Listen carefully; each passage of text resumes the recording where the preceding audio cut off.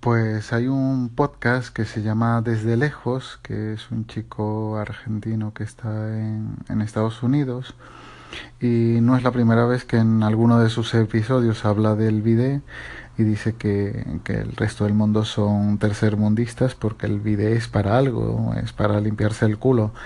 Y ellos lo ven normal, ellos asumen que una casa sin bidet es como eso, que no se lavan, que tiene falta de higiene.